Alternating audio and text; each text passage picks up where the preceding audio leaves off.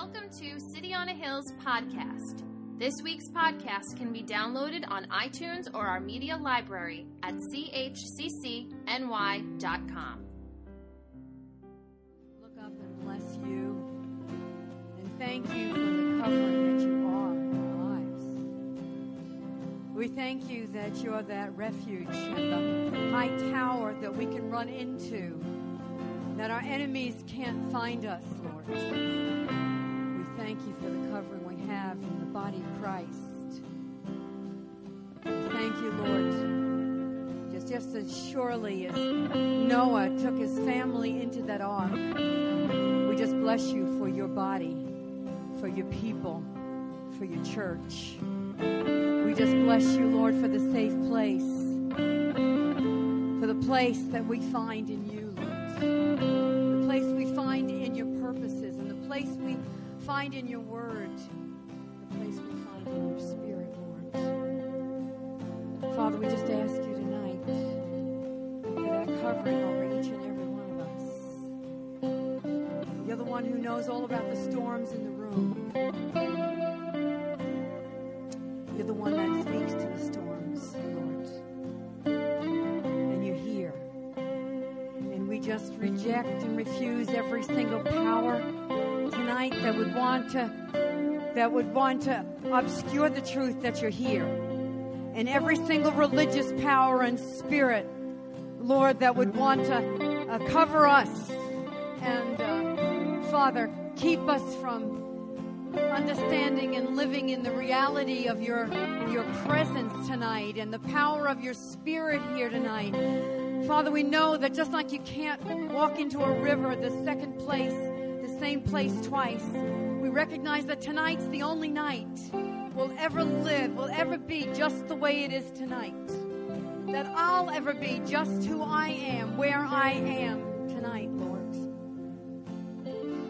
Lord, I just was apprehended as I walked through those doors. There'll be a day that we won't walk through those doors anymore. Life just doesn't go on forever, and yet we live in a kind of a mindset that we kind of think that things will forever be the way they are at this moment. But Lord, we ask you that you'll break open the curtains just a little bit tonight for us, Lord. Start to part the curtains. Lord, we recognize that that your power is around us. But we recognize, Lord, that there's a battle that's going on around us as well. And Father, I can't even, I'm sure that if I passed this mic around tonight, I'd hear an awful lot of struggles and battles and a lot of feelings in the room, Lord. A lot of sense of being overwhelmed in some cases.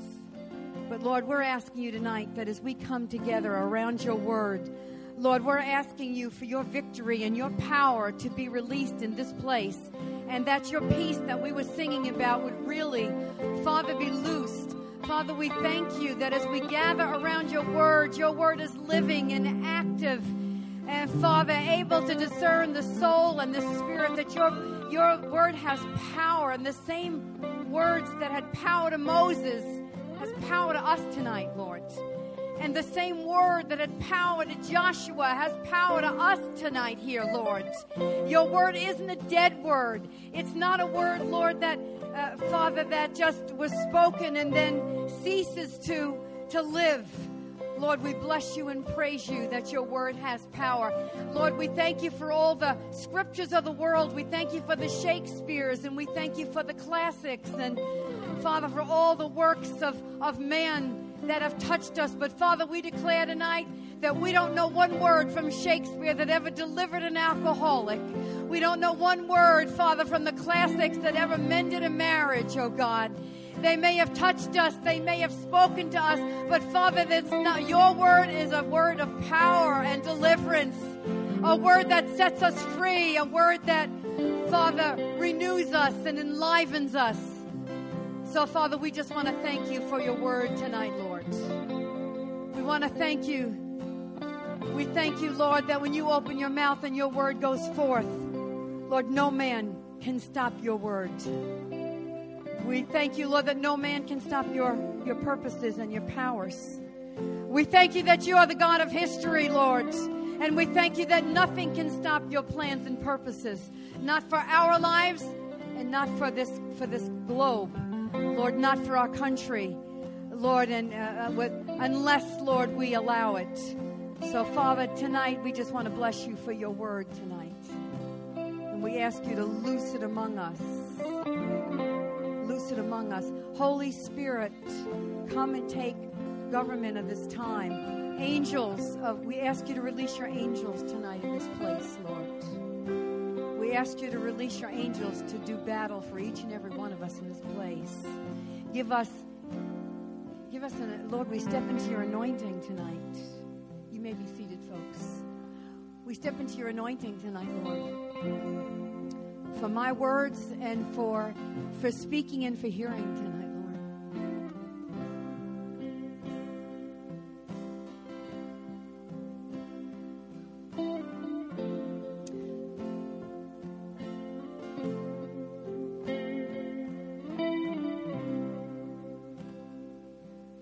Lord, we live in a dry country, in a dry land. And we're asking you for your water to flow tonight, Lord.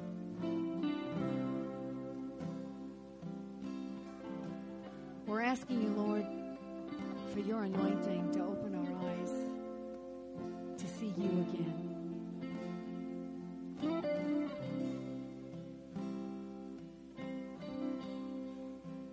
We take your victory for this time tonight, Lord. And we thank you. We believe you ordained it. We believe you're here. And we believe that you're speaking to your church. And we ask you, Lord, and we thank you in advance for doing just that in our midst tonight. In your blessed name. Amen and amen. Amen. Hill houses, huh? Wow. How many Hill House leaders are there here tonight? How many facilitators are there? 1, 2, 3, 4, 5, 6. Awesome. Great. Well, it's good to see you, and I thank you. If anybody wants some coffee, you can bring it to your seat. Thank you for coming tonight on our invitation, our rather late invitation.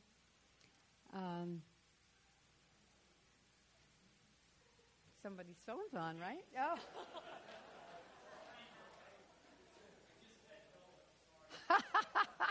Of course, throw my grandson in the mix. Now you know I can't. Now what am I supposed to say, right?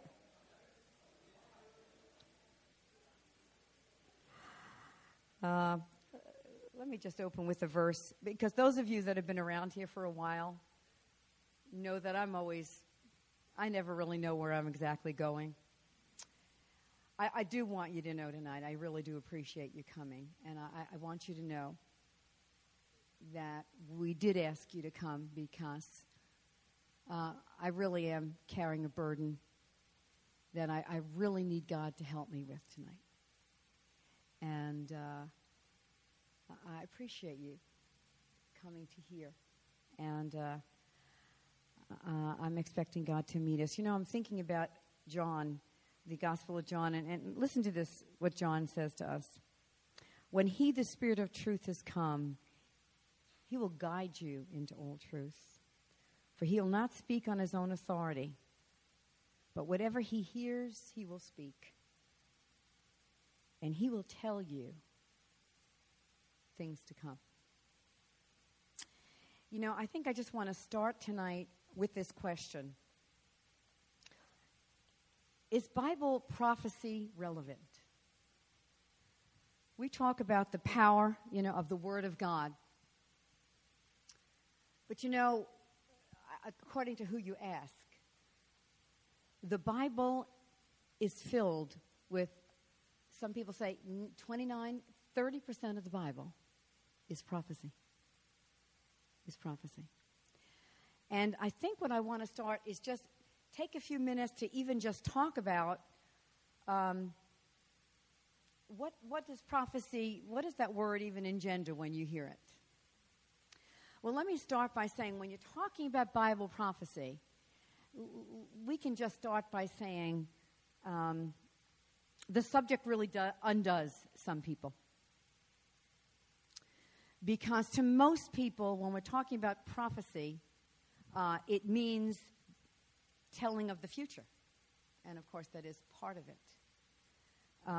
And, you know, as people, we're really intrigued with knowing the future. It's what keeps all the astrologers and the palm readers and the crystal gazers and the psychics and the mediums and all the deluge and the resurgence of this that's never died. But what we see just all around us, and we see it as a part of a man. Man has a great desire to look into the future. And, of course,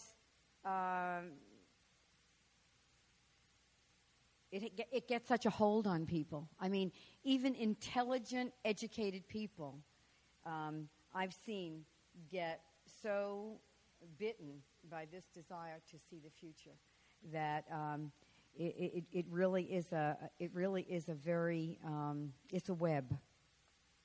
But Bible prophecy has a danger as well. And if you've been around the people of God for any amount of years, you would know that there has been always strange groups with strange interpretations of the Bible that have broadcasted prophecies, mostly that were wrong. Do you remember how many of you were around for, 1988, September 8th, 1988, the Lord was supposed to return. Wasn't that September 8th? So there has been so many, of these kind of things that have, for many people, have totally and completely made them shut down internally because they were so, forget it. I don't want anything to do with it. I personally believe the devil had a lot to do with that. I think the devil has planned it and devised it to do exactly that. So we can always, that's always something that we need to. I think there's some real safeguards. I think certainly the body of Christ.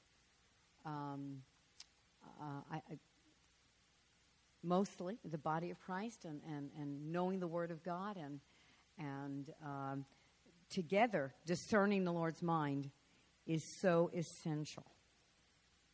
But there's another danger that's the exact opposite.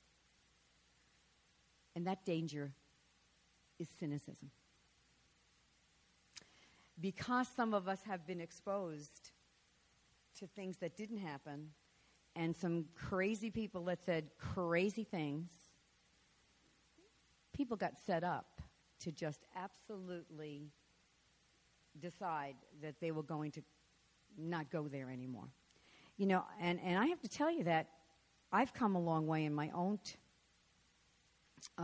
journey.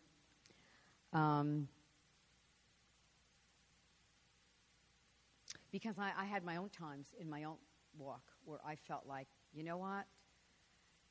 I'm just going to walk with God and love Him and do as best I know what He tells me to do, and I'm leaving that for other people. It's too scary. Besides, who understands it? And anybody else in here ever been there? Yeah, I've been there. But I want to tell you how drastically God is turning me around. Now, if you have known, some of you I don't know as long as others, of course. But Joe and I came to the Lord in 1973. Having no way of knowing. Coming Catholic kids that never read a Bible in their lives. No understanding of the Bible. Certainly no understanding of the purposes of God. Had no understanding. What an amazing time we came into the kingdom. We had no idea the catastrophic the catastrophic event that happened in 1948, 2 years after I was born, with the refinding, with the replanting of the olive tree, with the nation of Israel coming back, and to see all the prophecies in the Bible about how, I mean, right back to Moses, saying that these people would be scattered to the ends of the earth, and yet there'd be a day that God would bring them back. And after thousands of years, they came back. I mean, we all get so familiar with the Word of God that and maybe God himself, that we cease to be awed. And did I know that in 1968, am I right? 48 and 68, when Jerusalem, 67, Jerusalem would be taken back under the wings of Israel. Jerusalem. You'll never see a day in the newspapers from now until forever where you will not see Jerusalem in the newspaper. This is a Jerusalem-centric era that we are entering into. And so, as I said, the danger is becoming cynical. People say, you've heard it all, and I'm going to just barely touch it tonight, because I'm not going to be really telling you exactly what I think of where we are. If you think tonight I'm going to kind of lay out a sequence of what I think is going to be happening in the end times, that you'd be disappointed, because I'm not going there at all. Nor could I. And most of the people that I look to, I haven't found too many people that really agree with each other. I'm not really sure that that's really the bottom line for us to really start at. I think that there are a few things that Jesus made really, really clear in reference to the end times, but I certainly think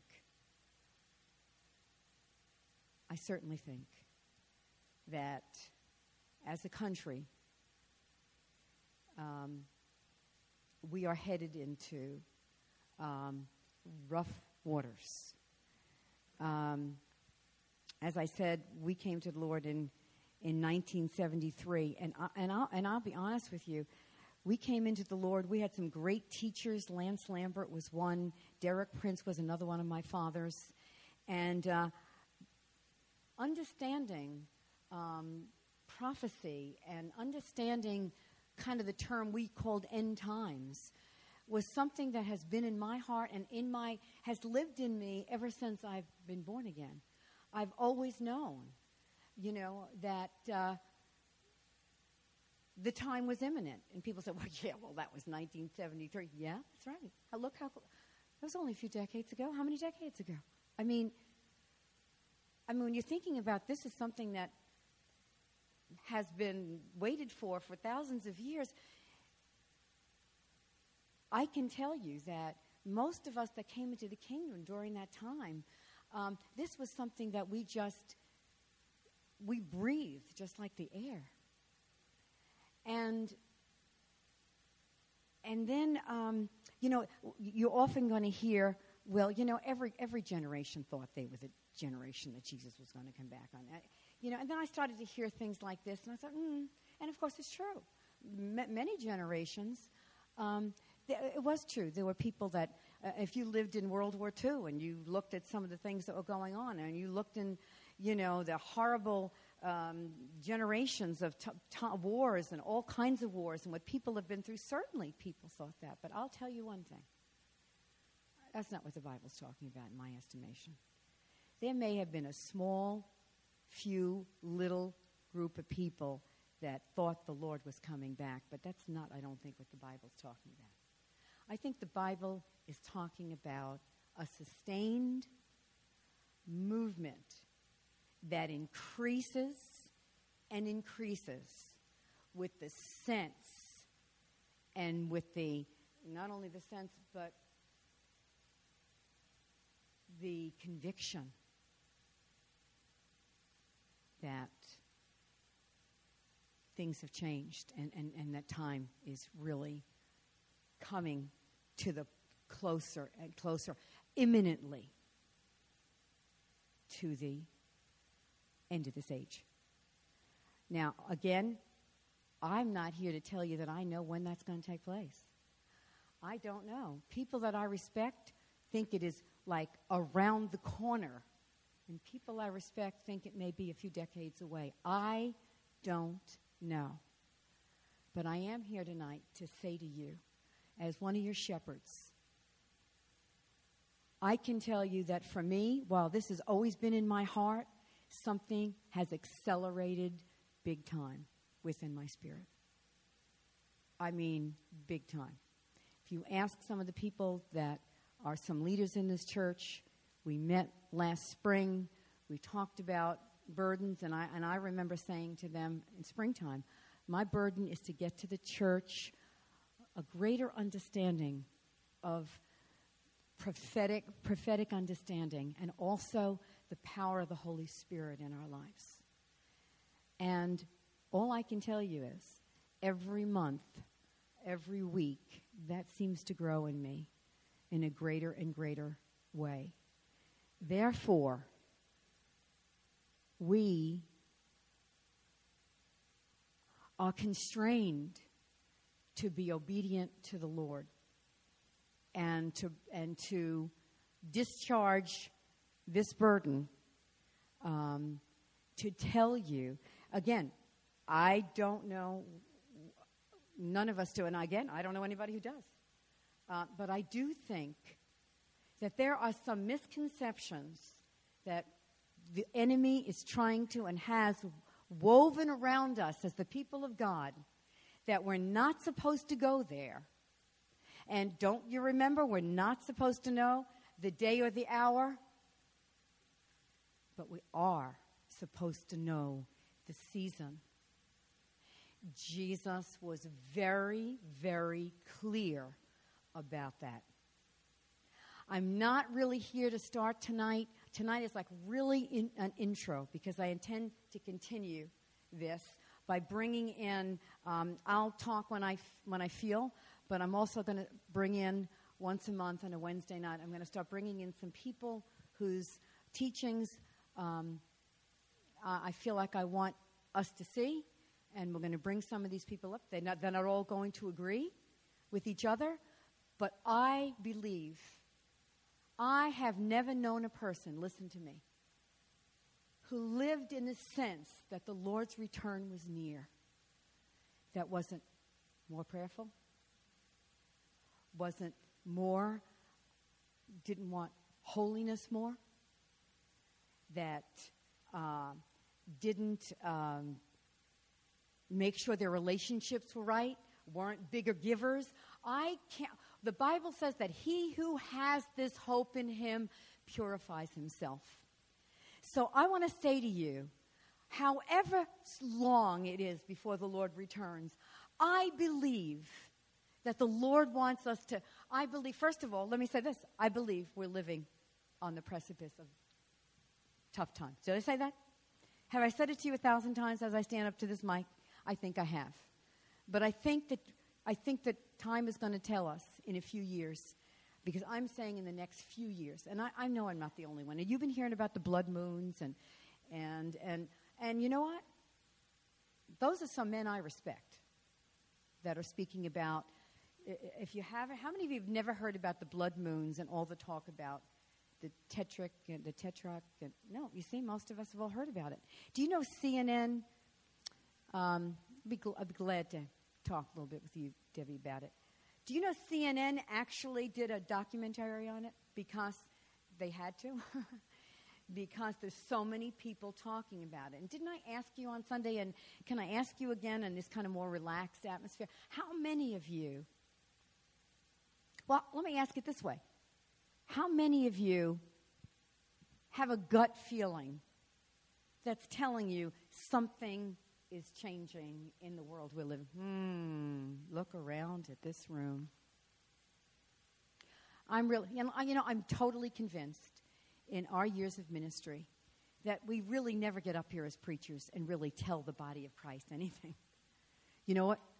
We just confirm to the body of Christ what the Spirit's already been saying to you. How many of you have heard people within your ears tell you that maybe aren't Christians, have said to you, what is going on? Something is, how many of you have heard people, look around the room. We are being stirred. We are being stirred. Now, I want to tell you, I think there's tough times, but I also think we're in for some awfully great times. I'm not here to just tell you the bad news and say, well, I'm not talking, but let's not all, let's all get in a bunker somewhere, And like I said, there's a lot of crazy people that have made people feel like I don't want anything to do with that spiritual prophecy stuff. But, brothers and sisters, prophecy is... Well, let me tell you what prophecy is. First of all, as I started out by saying to you, we all kind of have different ideas maybe when I ask you what you think prophecy is. And we don't want to be those people who are cynical. Actually, the Apostle Peter actually refers to people that think like that. Let me read you what Peter says.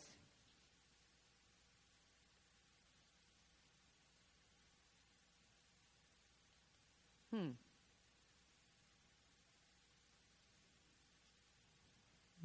going to have to find it. Sorry about that.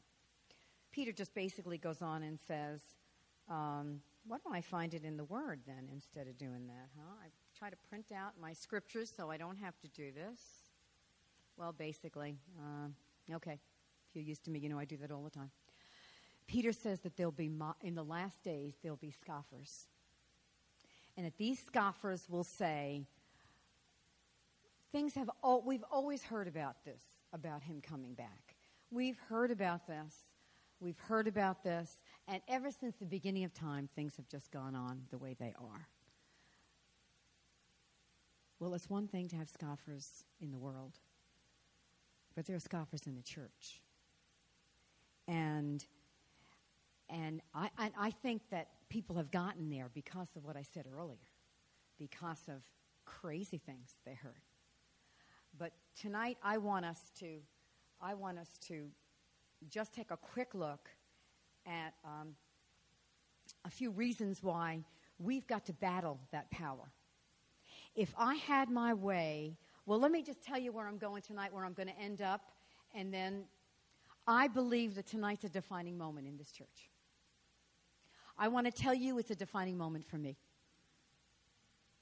Because I believe that from this time on, my ministry is changing. I believe that God has called me to be a watchman among many watchmen. That means someone who is devoted to watching and praying and being available to God for him to do that. I want to change priorities in my life and give more time to be able to do that. And you know what I want to do? I want to raise up people that have the same call to be watchmen. That's what I really want to do. And I'm all out of order for my notes, but if you know me, I do it all the time. I don't know how to get back there, but I believe that as the days get darker, I believe that there will be, and I am not alone in this, there will be pockets of people, Christians, that are watching and praying together, that are getting a hold of God. And while tough things are happening, God, that they will actually be standing and believing God for their plot, their land, the place God has put them, that they can believe God for protection and for sufficiency and provision in their area. Does anybody believe that with me? Can you believe that Jesus said in Matthew 24, Luke 21, Mark 13, you should know all of those. Those are where Jesus spoke the most about the second coming. And Jesus said a most interesting thing. He said in speaking about those that would be in Judea, he was talking to those in Israel. And he said, pray that your journey, in other words, when the Antichrist is now ascended, and pray that your journey is not on the Sabbath, and I'm missing the other word. It's not on the Sabbath. Something else I forgot. In other words, stop for a minute. Oh, pray that you're not with child, and that it's not the Sabbath. I think. Stop for a minute. Are you going to tell me that prayer has that kind of influence on God? Do you know he says, pray that you may be worthy to escape what's coming? Wait a minute. Are you going to tell me that prayer has that much effect and power? Well, I'm not going to tell you, but the Master told you. And I want to tell you that the devil is so interested in keeping us afraid of this topic, keeping us cynical about this topic, keeping us ignorant about this topic. He is so interested because when we start to have a better understanding of what really the Word of God tells us, and we start to really pray with power, I want to tell you the devil is not interested in as the body of Christ coming out of the sleepwalk that most of us are battling day in and day out, if we'd really be honest. Brothers and sisters, the Bible's quite clear. The Bible, when it talks about the end times, it talks about all kinds of people. It talks about scoffers. It talks about the complacent. It talks about the lukewarm. It talks about those that watch and pray. And it talks about overcomers. And I'm asking you and I'm asking me tonight, where does that put you? Where does that put me right now in my life? On a scale of 1 to 10, was there ever a day in your life when you were more hot for Jesus than you are now? A lot of us would probably say yes. I believe that God is sending out a wake-up call. The book of Joel. God said, blow the trumpet in Zion. Now, they were in the middle of a locust invasion, and all the scholars differ about Joel. You know, they all have different things to say about whether it was literally insects? Was it an army that was coming in? You know, we don't even need to know that. All we need to know is that scholars do say that this probably happened over 20 or 30 years, that Joel was sounding the trumpet.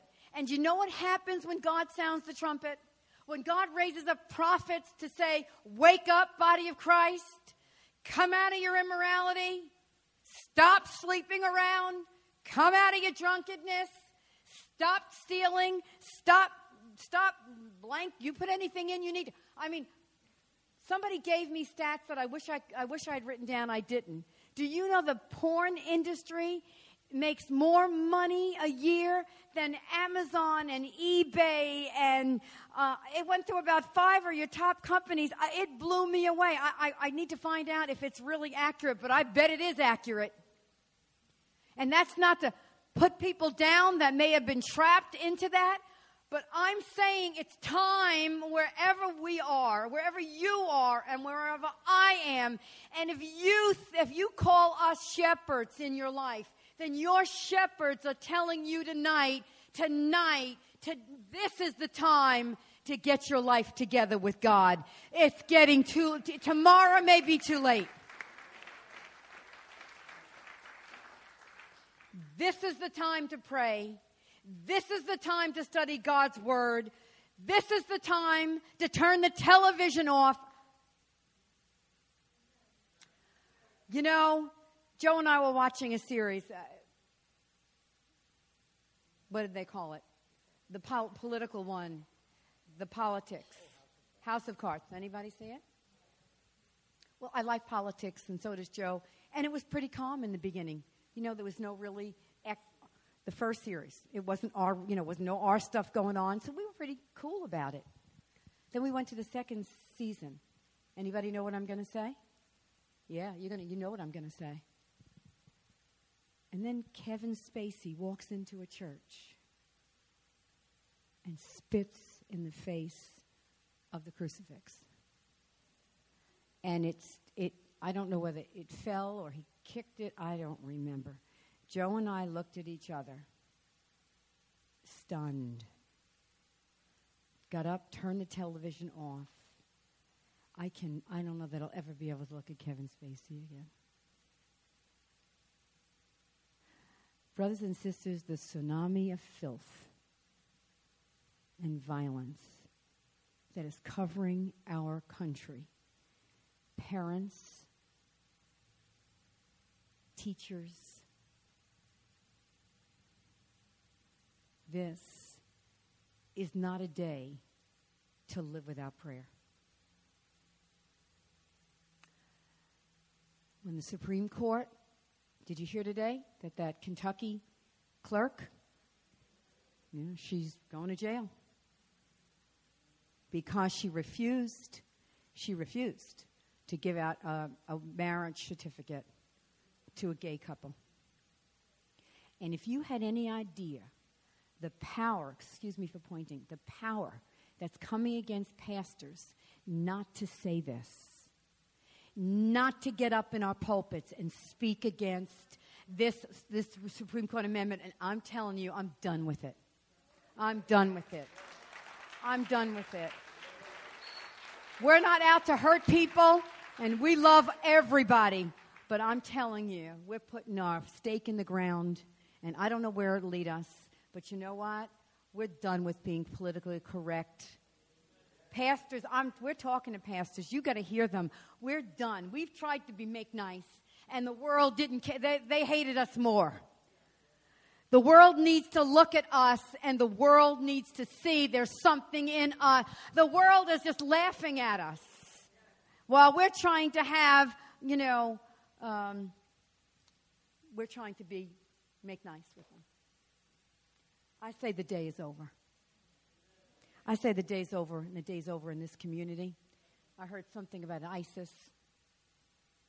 We heard somewhere on a radio program, I think, that ISIS has infiltrated every single church in the United States. And I thought, oh my gosh, is there somebody sitting in Sunday that he's infiltrated us with? I mean, this is the spirits of fear that are just surrounding us. I mean, I don't know if the church, where's the church going to be in 5 years and 10 years from now, should the Lord tarry? Are we going to have to go underground? I mean, they're out to take our tax exempt status away. You know that's happening. You know that's around the corner, right? I say that to say there's a change in the wind. And we've been called to the kingdom for just such a time as this. Did you hear me? You've been called to the kingdom for just such as this time. Brothers and sisters, it is my job to tell you the gray area is gone. It's either white or black. And you're either with Jesus or you're not with Jesus. There's not going to be any ground in the middle anymore. And if you're sitting here today and saying, I don't know, bless your heart. You got time to change that. I don't know if there's anybody in this room. I can't imagine to be somebody in this room that says, you know what, I'm just everywhere I need to be. I'm just all together. Well, let me tell you something. In my estimation, we all, even Pastor Tom did such a good job. Don't you just love Pastor Tom? Isn't he the best? But he talked about the fear of God on Sunday, and certainly we know what he means. Certainly the fear of God is not, we don't have the slavish kind of fear of him. He's our Father, and he loves us. But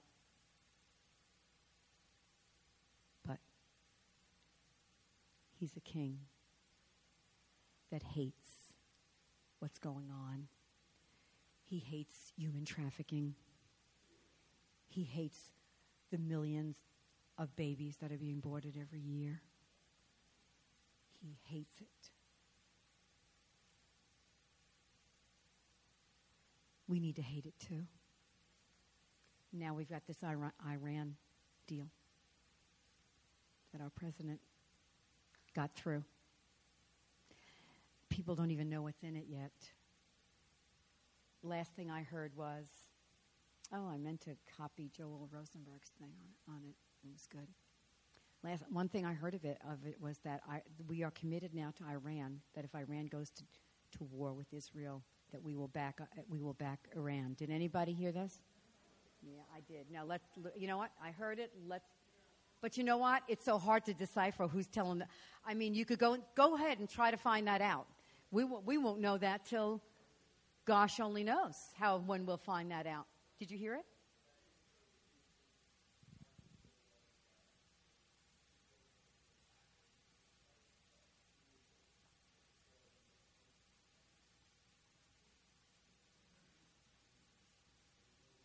People tell us, I've heard from people that know such things, that tell us if we had any idea what we don't know, that our government knows. Do you know this thing about Bobby Jindal? You know Bobby Jindal, governor of Louisiana, right? Louisiana governor and potential presidential candidate Bobby Jindal sent a letter to the governors of the 49 other U.S. states inviting them to participate in the national prayer gathering that he has organized in Baton Rouge this Saturday. This was the January of this year. A copy of this was sent to. In the letter, Jindal states that America, our great nation, is in need and has called on the governors to come participate in an apolitical gathering for a solemn assembly and worship. Not a day of prayer, a solemn assembly. Look up the book of Joel. That's what God tells you to do when you're in trouble. When a country is in trouble, we'll maybe have time to look at it real quickly tonight. Call a solemn, blow the trumpet and call a solemn assembly. And that's what this man did. You know, he was a Hindu who converted to Christ when he was a young man. His parents are still Hindus. At the event, Jindal writes that worshipers will call on our great Creator to intervene on behalf of our people and nation. The prayer rally, which has been named the Response, a call to prayer for a nation in crisis, will take place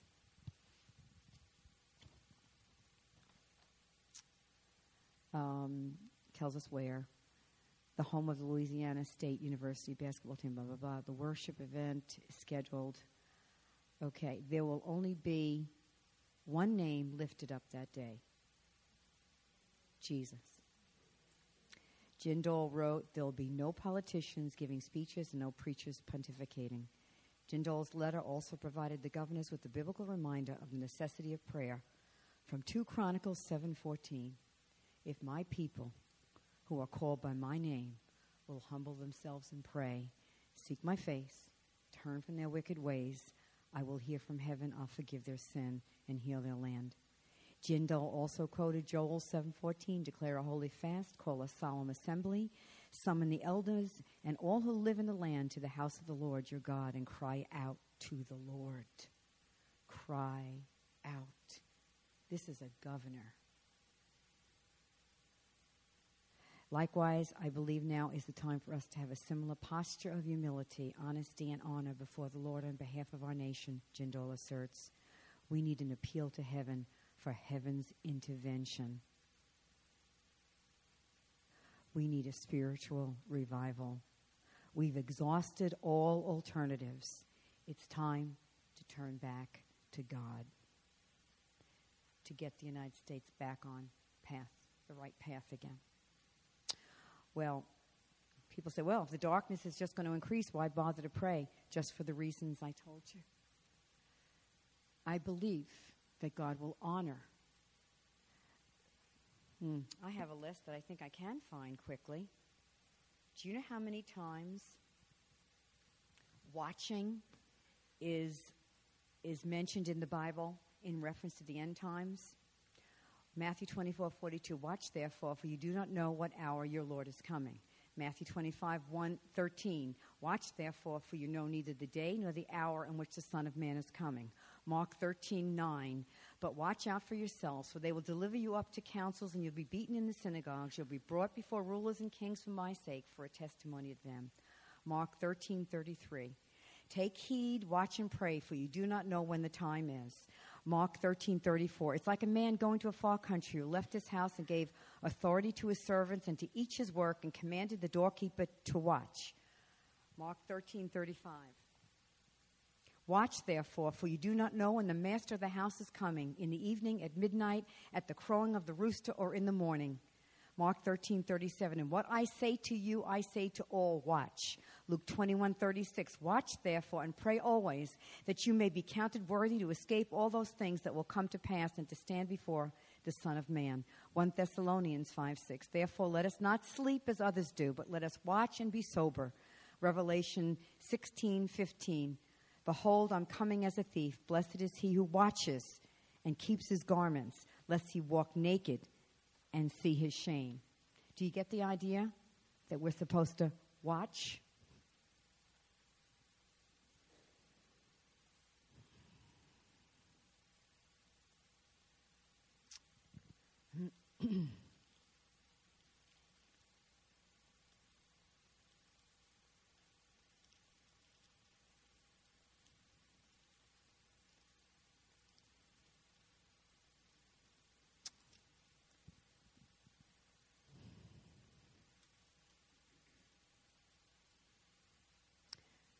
One Thessalonians 5:1, but concerning the times and the seasons, brethren, Paul said, you have no need that I should write to you.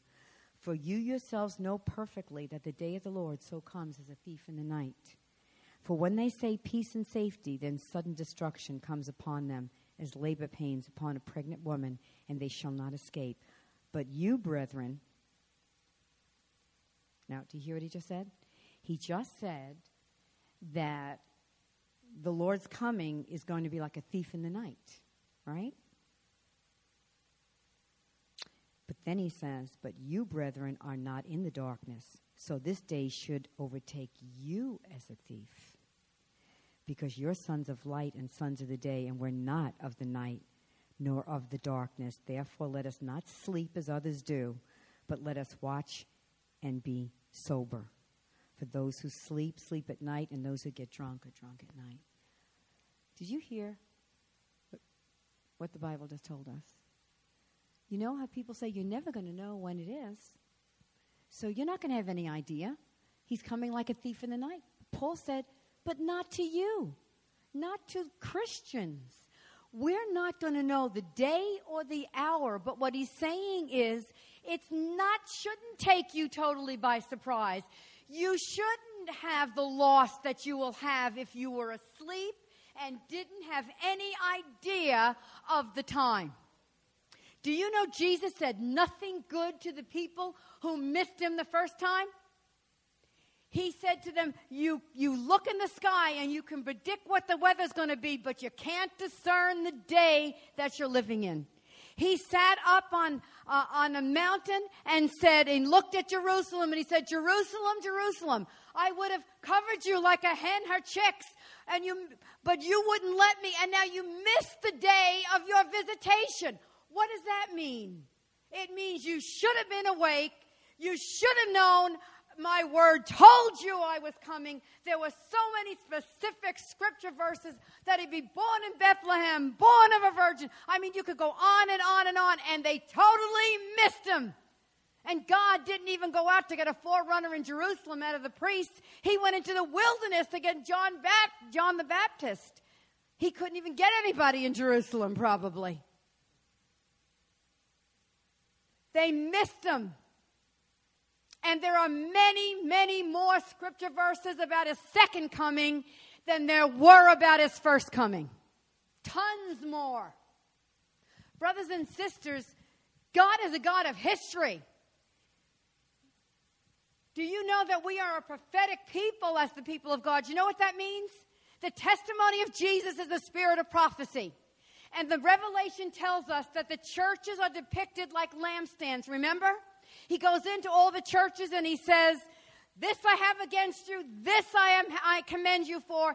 And he says to each one of the churches, and he says, and if you don't repent, I'm taking your lamp away. In other words, we are a light in the darkness. We are a prophetic people.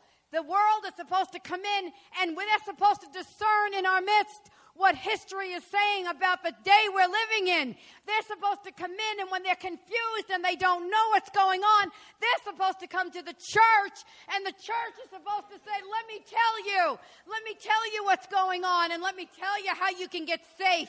Let me tell you how you can get covered and protected. But what happens when the world walks in and the church doesn't know what's going on? And we don't have answers for the world. We say, I don't know. It's all falling to pot. I don't have a clue. God is a God of history. He's a God of purpose. And God's purposes will be accomplished. Nothing will stop God's purposes from being accomplished. And we need to be people that come out of our sleeping. And God wants us to wake up. Now, I don't know what wake up means to you tonight. But you and I need to ask God, what does waking up mean to me personally? Brothers and sisters, we've got America. Don't let me get started. Pray for me right now, saints. Pray for me. I can feel myself losing it. We got people using this Bible all over this country to make themselves happy, to get God to do what they want God to do in every... Listen, day's over. He is the king, and he's coming back as a king, and every knee is going to bow. You want to know why? You say, God, why don't you do something? I'll tell you why he doesn't do anything. Because God has to wait for the cup of sin to be filled. God has to stand back, and you say, God, step in and do something. No. He's got to let humanity fill that cup. So when his judgment comes, nobody can say he didn't have cause. Because the vileness and the sin, let's not even go into Planned Parenthood. I can't even, it's hard to get the words out of my mouth. The pictures and images of what's going on behind closed doors. Brothers and sisters, how can God just let America continue like this? Who do we think we are? Shaking our finger in his face after his goodness to us. America is in trouble. And when a country is in trouble, a nation is in trouble, God warns, he brings prophets. And you know what we do to prophets, don't you? Yeah. We ignore them, we stone them. Oh, Jerusalem, you stone the prophets. We do the same thing. Now, I'm not saying everybody out there that calls himself a prophet is a prophet. But America is in trouble. And I don't know, Jonathan Cahn, I think he's a man of God. And we're hearing the warning coming from him and some others. I don't know that I have quite the same feeling that it's going to be quite as... I think that what he's saying is the truth. I think even the stock market is showing us these last few weeks. I think we're now starting to see whether this is the Shemitah actually... this is the process. I don't know. But certainly, let's look. Iran's deal, the stock market. Let's look around. The violence. How many policemen were killed this week? Does anybody know? My brother, do you know how many policemen were killed?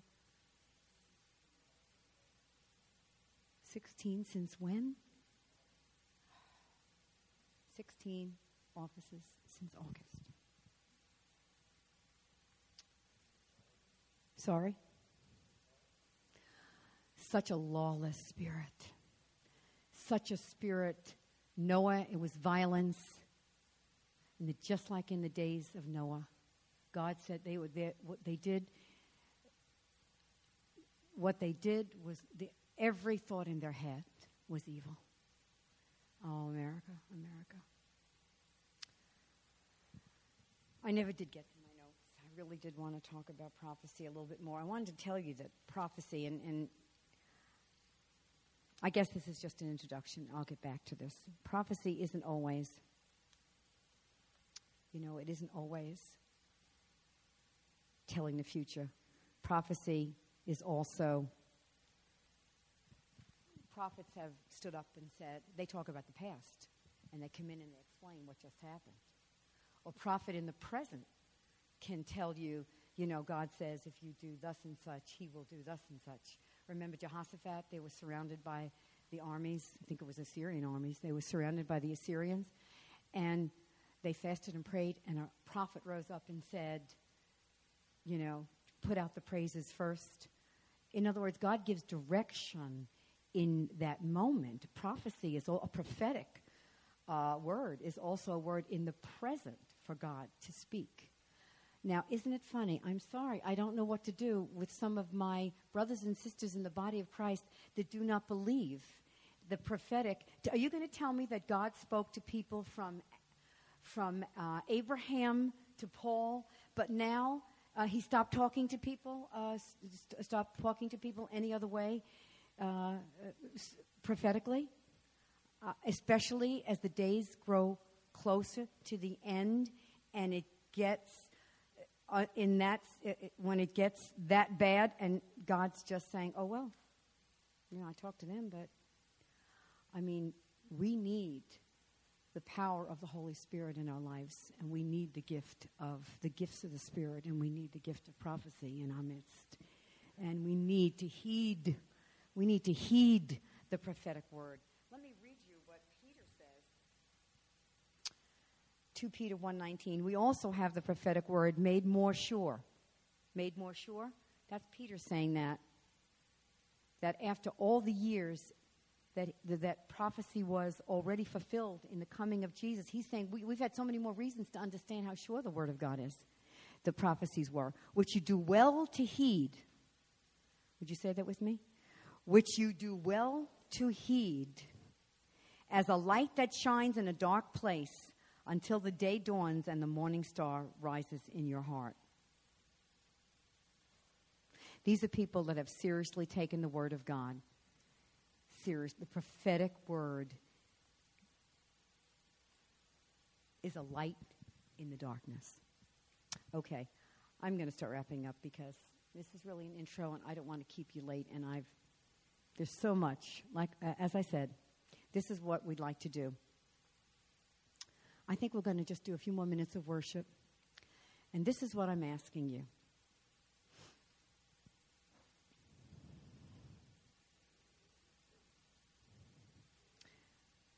Did I tell you that once a month I'm going to bring in some videos of people that I think have something to say?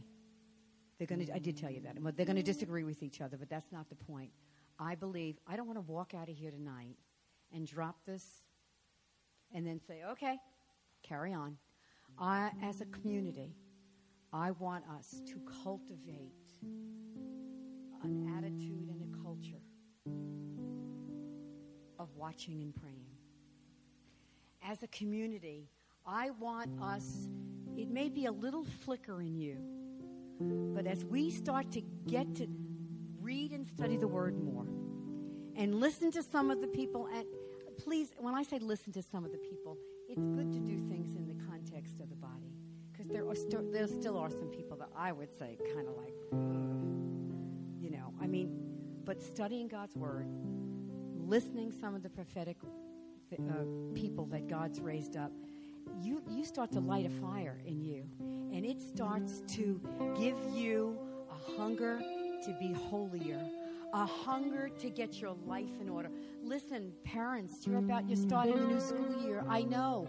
Listen, if we think it's going to be easy to fight against the culture and all the priorities and all the powers that are going to fight to keep us on a treadmill that just keeps God and His Word and fellowship and all the rest. Listen, anybody here know what I'm talking about? It's a battle we're in. We need each other desperately. That's why I'm doing this Wednesday night once a month. We'll have prayer, intercession, another Wednesday night. And that's going to be, we're just going to be, whoever feels to come, we're going to be praying. We're just going to be praying. We're going to step up prayer in this church. Is everybody okay with that? We're going to step up prayer. And I'm asking you to do what I'm asking me to do. Step up prayer in your own life. Step up prayer in our homes. And let's step up prayer in this community. And then I'm asking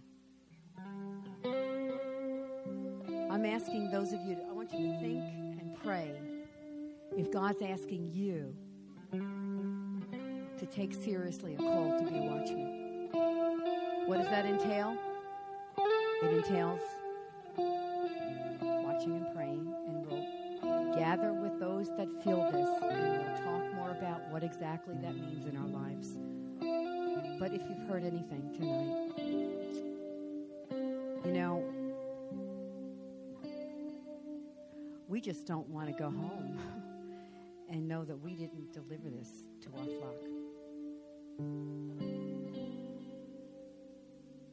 It's a time for soberness. Does anybody have a witness to this tonight in their spirit? Yeah. So I'm thinking about, you know what? I'm not even going to do that. We're going to worship, have a song or two of worship on the way out of here tonight. And I'm going to just leave it like this. I'm not going to make an altar call. Although, and the reason we make altar calls is that sometimes coming forward and coming to an altar, we're going to clear the stuff away, and that maybe you just need to put your stake in the ground for something in your life. And listen, maybe you're somebody I mentioned, maybe porn is a problem for you. Or you know, you're carrying guilt of a past abortion. That's not, God doesn't want that for you. Guilt doesn't free us of anything. God wants you free from that. But God does want a holy people, saints. He wants a people really that are burning the first commandment, that love the Lord God with all their heart, soul, and mind. And I don't know what exactly that looks like always, but I know one thing. Is there anybody here that doesn't feel that they can be a lot more hot in their life for God than they are now? I doubt it. We're gonna worship, and if you feel to come up and just make this an altar for you before the Lord, and whatever you heard the Lord say, we're going to open the altar to do that. And then I will be letting you know the times that we're the Wednesday. Joe and I will be away starting Tuesday for about 10 days. When we come back, I intend to, I will let you know. Somehow Rachel and Joanna rigged me up some blog, and I don't know anything about it, but I'm going to be, they're going to tell me how to do this, and I'm going to be using it for these purposes, to be talking to you and giving you materials as they come to me, and thoughts. We can't do this alone. Turn to the person next to you and say, you can't do this alone. We need each other.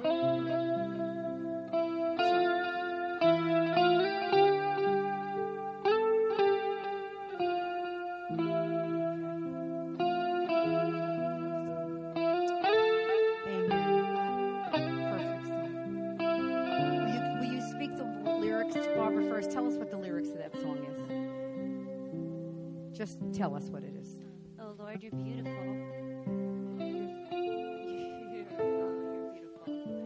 Your face is... do you have them in front of you? Your face is all I see. Yeah. And when your eyes are on me, child, your grace abounds to me. Oh, Lord, please light the fire that once burned bright and clear. Replace the lamp of my first love that burns with holy fear. Yeah. Amen.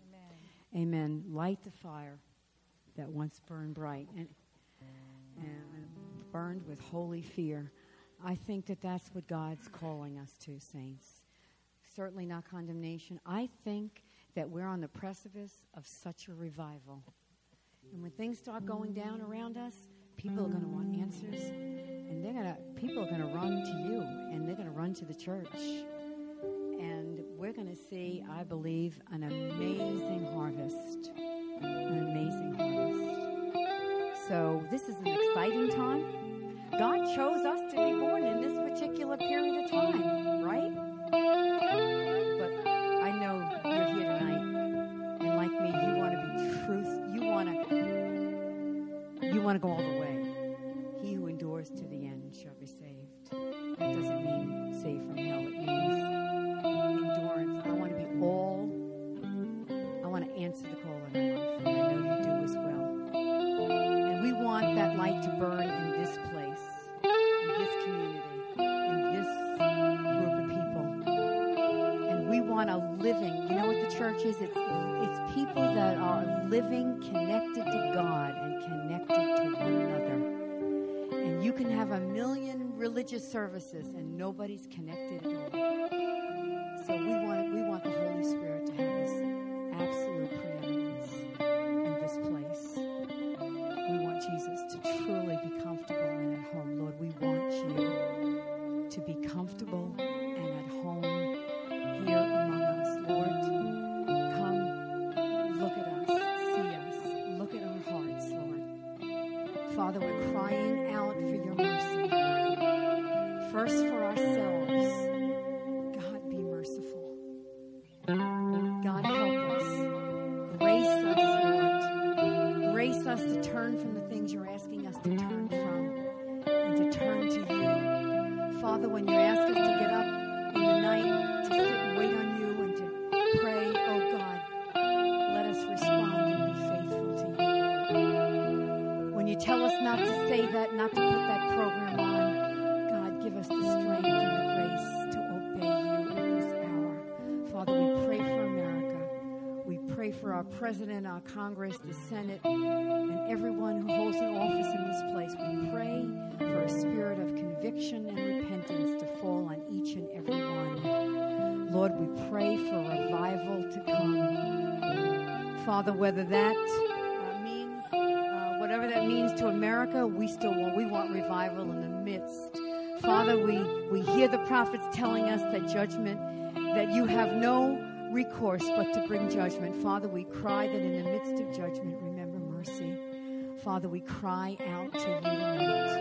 We cry out to you tonight. Give us the strength to obey you and hear you at this hour. Stand with me as we sing this song. If you want to come up and make this an altar, then you be free to do so. Let's sing this song.